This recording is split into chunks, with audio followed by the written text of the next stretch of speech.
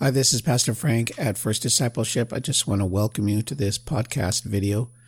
One of the things I want to start off with is being able to explain the last 5 podcasts that I've made.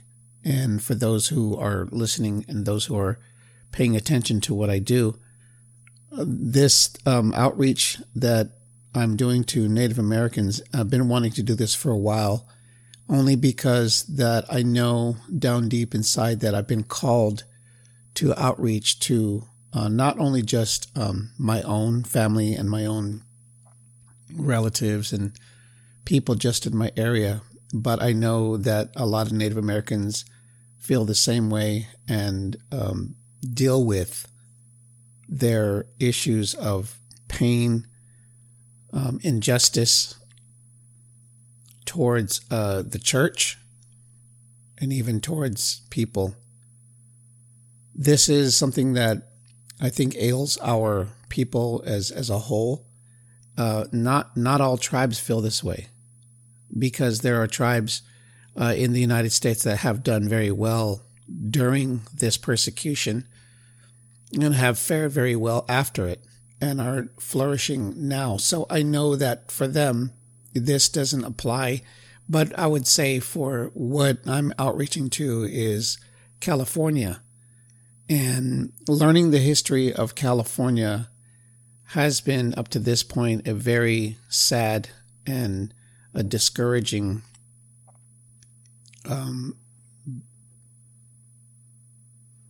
study for me.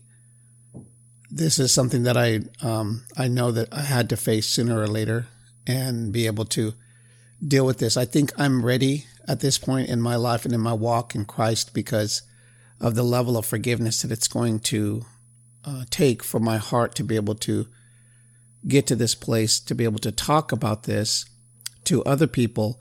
And I have not yet heard anybody from California who is Native take apart the situations that we have in history and deal with them. Healing needs to take place. There is really no other way to heal without talking, without having discourse or dialogue. It is important to be able to ask questions correctly so you get correct answers.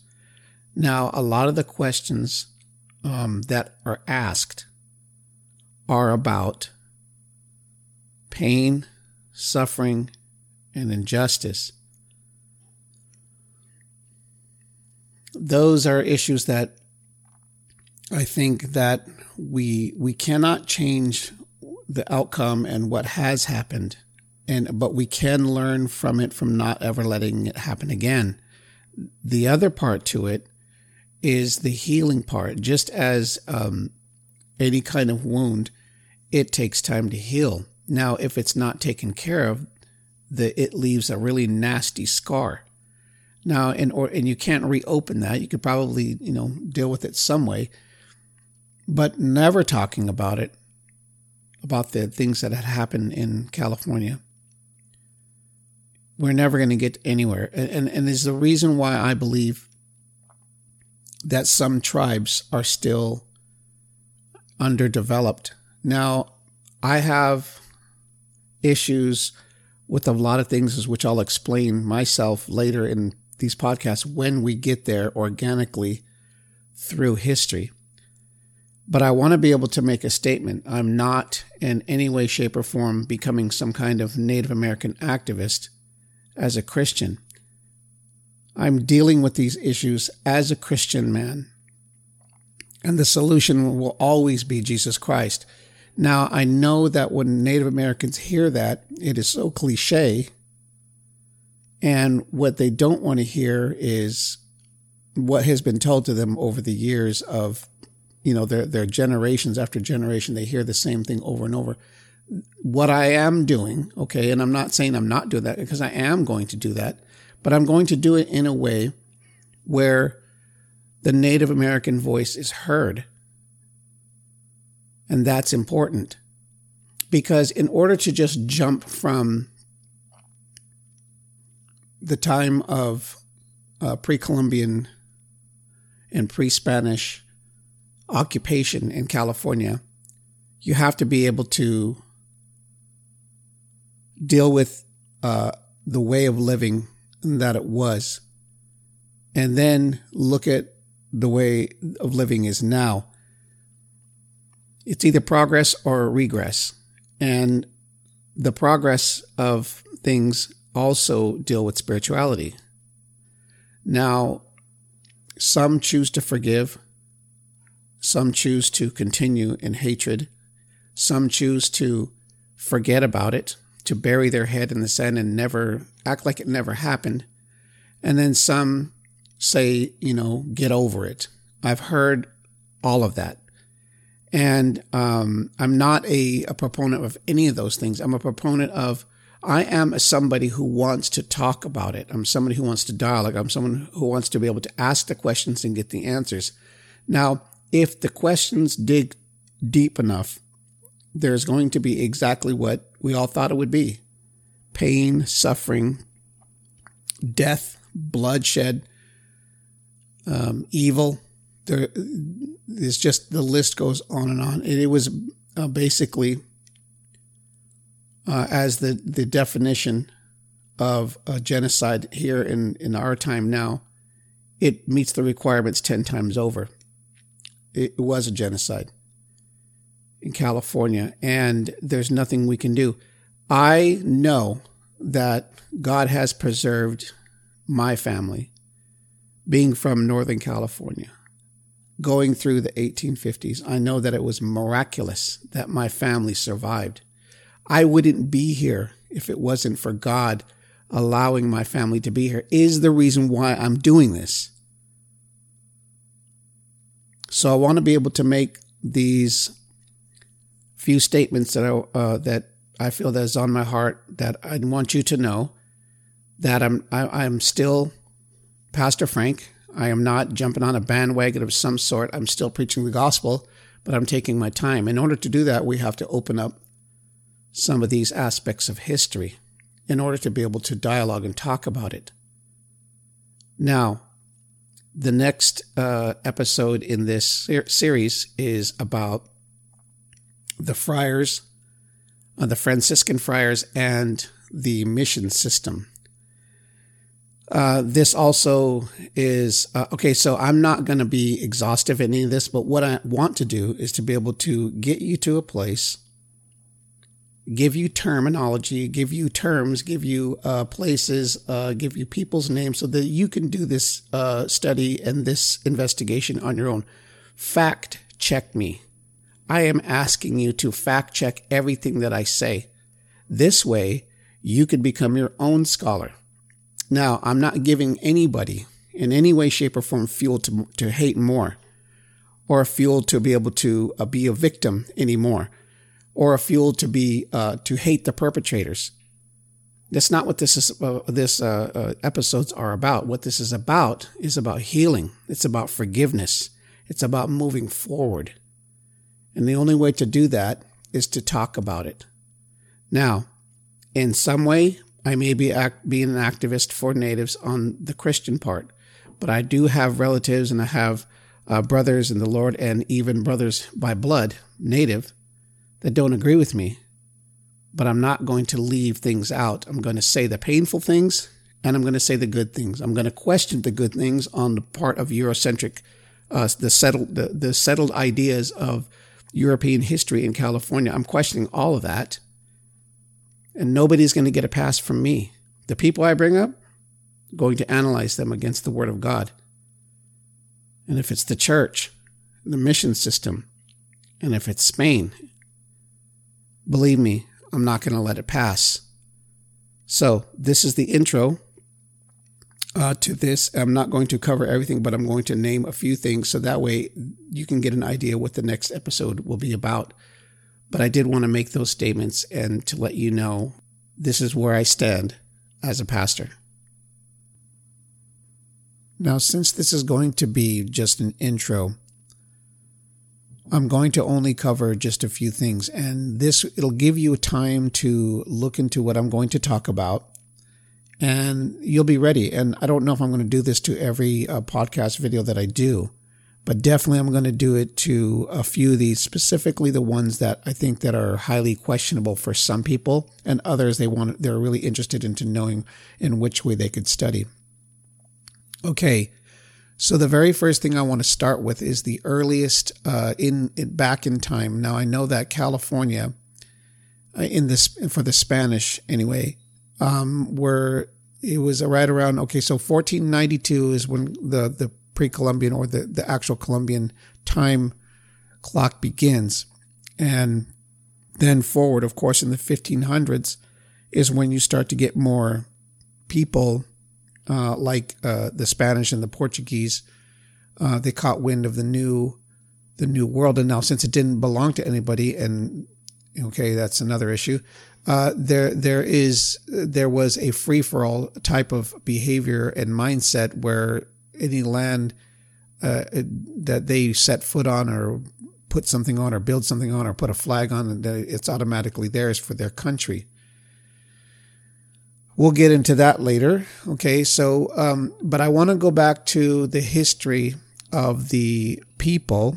And I'll be nice to the people before they came, before pre-Columbian, the people that actually, in their own dealings in their own country and in their own mindset and the way they viewed the church, the way they view God, morals, and such, and how they managed these things, because the church had a lot of control of the people by way of religion, and that's the truth.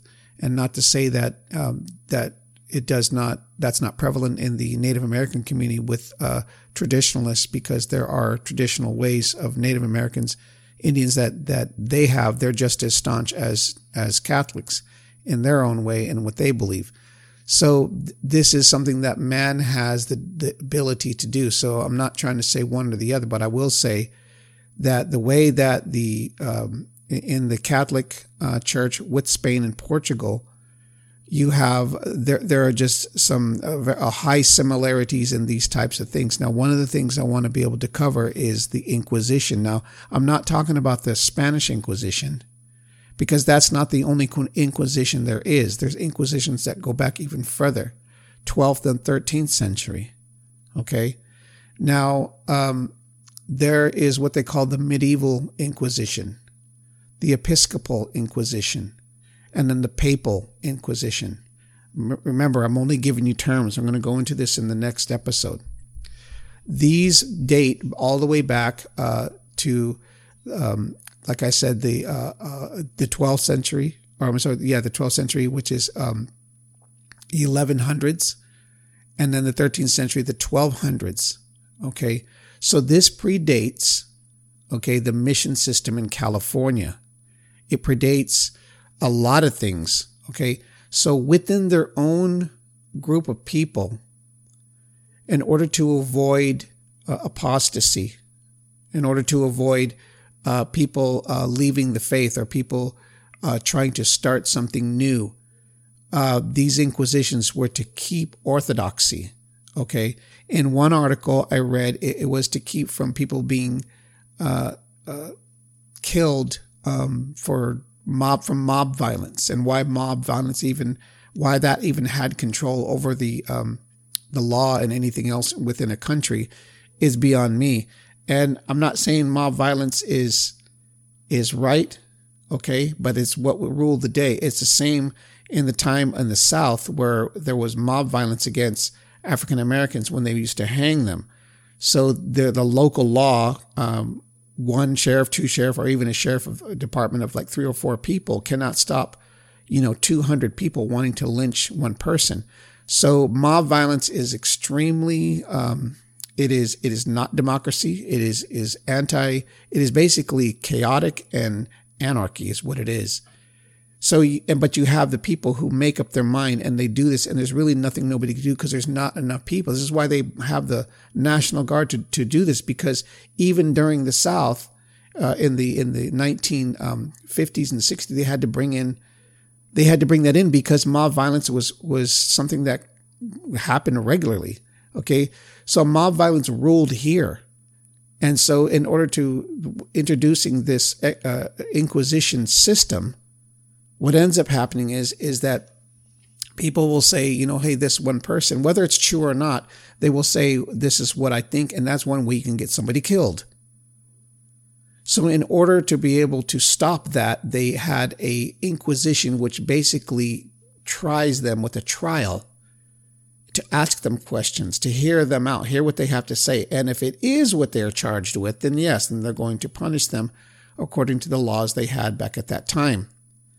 Now, this is something they did under the church. The church had power over the political aspect of this country. Okay? This is how it ran. This is the power of the church at that time. Now, we'll get into that as we go into the next podcast. Like I said, this is just an intro. So I want to be able to prove that these inquisitions predated California mission system and the friars that came there. Now, there is another aspect of, and I don't know if you even heard of this, but there's another aspect of the Catholic Church that involves a lot of this.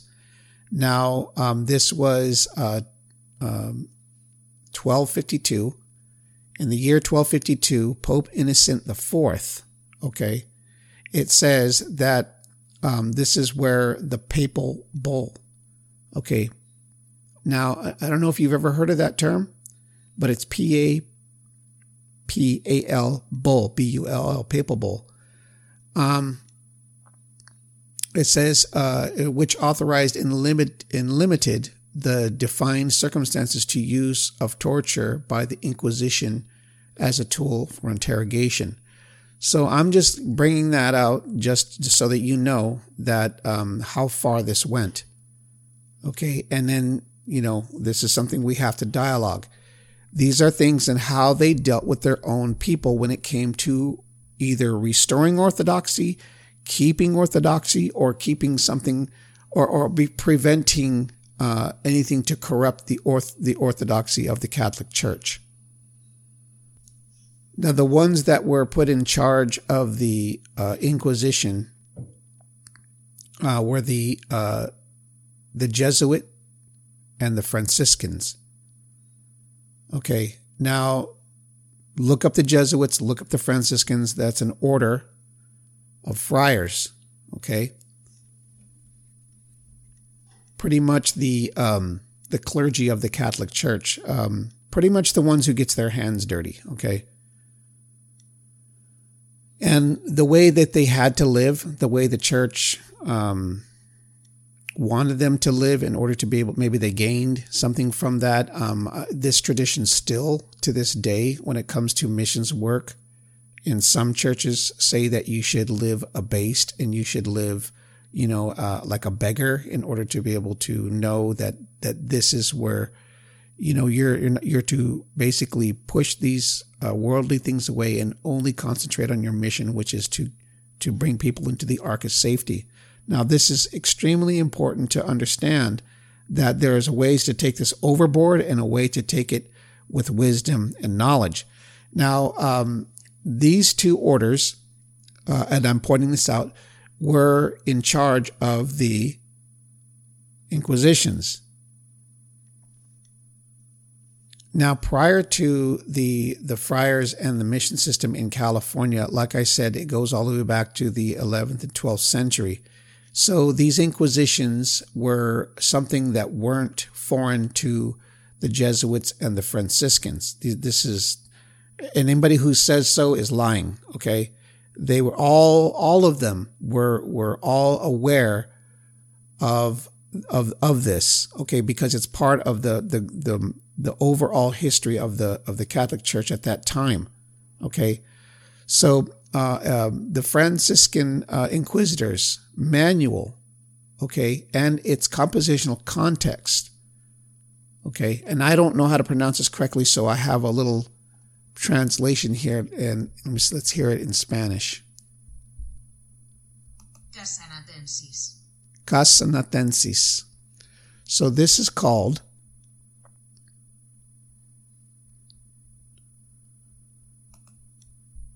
a Franciscan Inquisitor's Manual and its compositional context, Codex Casanatensis, 1730. Now, why this is important, okay, is because the mission system didn't start till after 1740. Now, as we went through Cabrillo, okay, he is the one who landed in what is now San Diego Bay and then the Catalina Islands, okay? And I went through that. If you want to know, go back to that that particular episode and hear about that, and you can kind of understand certain beginnings. And I've only laid that down as a template so that you can kind of look at this in a different light, a light of truth, and not covered up. But it is not in depth, but definitely just topical, just on the surface, because I want to be able to get to where I need to get in these podcasts. So the Franciscans knew about this 1730, 1740, 1750, 1760, 1770, 1780. Okay, they all knew this. So from the time that this compositional context was finished in 1730, 50 years goes by and it's 1780. Okay? Now, if you want to study ahead of me, that'd be perfect. I would like you to do that. And I want you to take a look at what is going on in the 1700s prior to the 1800s when it comes to California, at the time called Alta California, as a part of New Spain. Like I said, I'm only giving you terminology and I'm only giving you things to study. Now, this manual, this Inquisitor's Manual, everybody knew about it. Everybody, the friars are well aware of it. It was like the manual in order to be able to spot something that is trying to destroy orthodoxy, trying to overwrite orthodoxy, undermine orthodoxy. It was something that it was within their own order, with their own people, okay? And they used torture. This told them how to do it. If you could find a copy on the internet, it's very long, it's big, but you know what? It's worth looking into. Okay, everybody knew about this. All the friars, all the Jesuits and the Franciscan friars knew about this. Okay, this, to me, if I was Catholic, I would think this would be a black eye. Just as Jimmy Baker was a black eye to the to Christianity in the United States in the 80s. The scandal that happened to many, televangelists at that time. But that doesn't represent the whole of Christianity. It doesn't represent the Christianity as in a whole as 1980s. It doesn't, but it's one. Okay. I would imagine that this is a black eye for them because this isn't something that they use now. Okay. But it's something that they did at the time. Now, let's move forward. So Spanish colonization in Alta California between 1683 and 1834, Jesuits and Franciscan missionaries established a series of religious outposts from today's Baja California and Baja California Sur into present-day California. The Cortes legislature of New Spain issued a decree in 1813 for at least partial secularization that affected all missions in America and was to apply to all outposts that had operated for 10 years or more. However, the decree was never enforced in California. So I want you to understand that 1680 to 1834, okay, the Jesuits and the Franciscans, okay, established a series of religious outposts. Now, this is real history. I'm not making this up. Okay? Now, I watched a documentary on a friar named Junipero Serra. I've read article after article on the net and watched documentaries. The one I think that shook me was the one that was for him, not against him. And what people did to his statue in within the art, maybe in the last few years, let's just say the last 5 years, what people were doing to statues of history that were in places of remembrance, memorials for them, as we are all used to that. But because of the political climate, there have been things that have happened to statues that I think that were unnecessary, regardless of what they stood for. To me, I would rather see a statue to remind me and my children and my great-grandchildren to know what happened here by a statue of something or somebody. Because when you forget your past, you won't know how to deal with the future. And that's exactly why I would prefer them to be up, no matter how painful they were. And you could see the progress that we've made.